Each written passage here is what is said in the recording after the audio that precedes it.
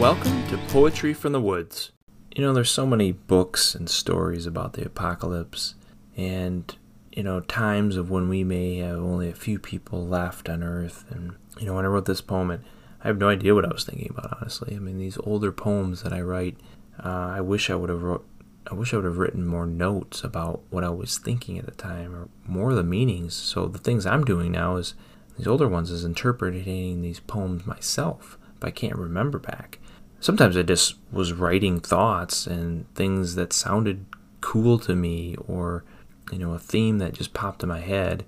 So I can't explain exactly what this is, but as I read it through, I think of, being scared to be the only one on Earth. How that happened, that's somewhat confusing to me in the poem, but it's just a little story, and so I'll get right into it. Lonesome. Broken skies, open, everyone dies. Find the man walking, he's with the corn, stalking. Another life to speak to. Where are you? In the sea? In the heavens, if you believe? Tell me where. Oh, sir, I need you. We are the only ones to survive. Or am I the only one left? Help me. Oh, help me. I've become the lonesome dove upon this barren earth.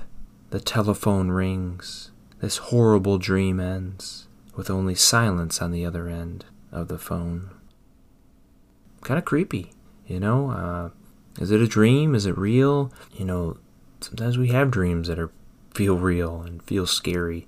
Don't quite understand the part about there's a man walking and he's kind of talking to him, but he realizes it's not a man. Maybe it's, a figment of imagination, thinking you see people like you see an oasis out in the desert. And then you realize maybe that isn't there and you're the only one left. Maybe there are others in this story. Maybe there's not. I hope this dream never comes true to me. I can't imagine being alone on Earth.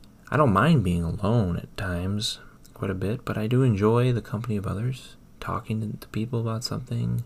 It's how you share ideas. It's how you learn about other things. So it'd be really interesting to be all alone. Think about that and how you would react. Think about some of your dreams that you have and how real sometimes they feel. But I wish you the best of dreams this week. If you enjoyed this episode or any of our other episodes, please leave a review and share your experience for others to see. Or share the podcast with friends and family that you believe will enjoy this podcast.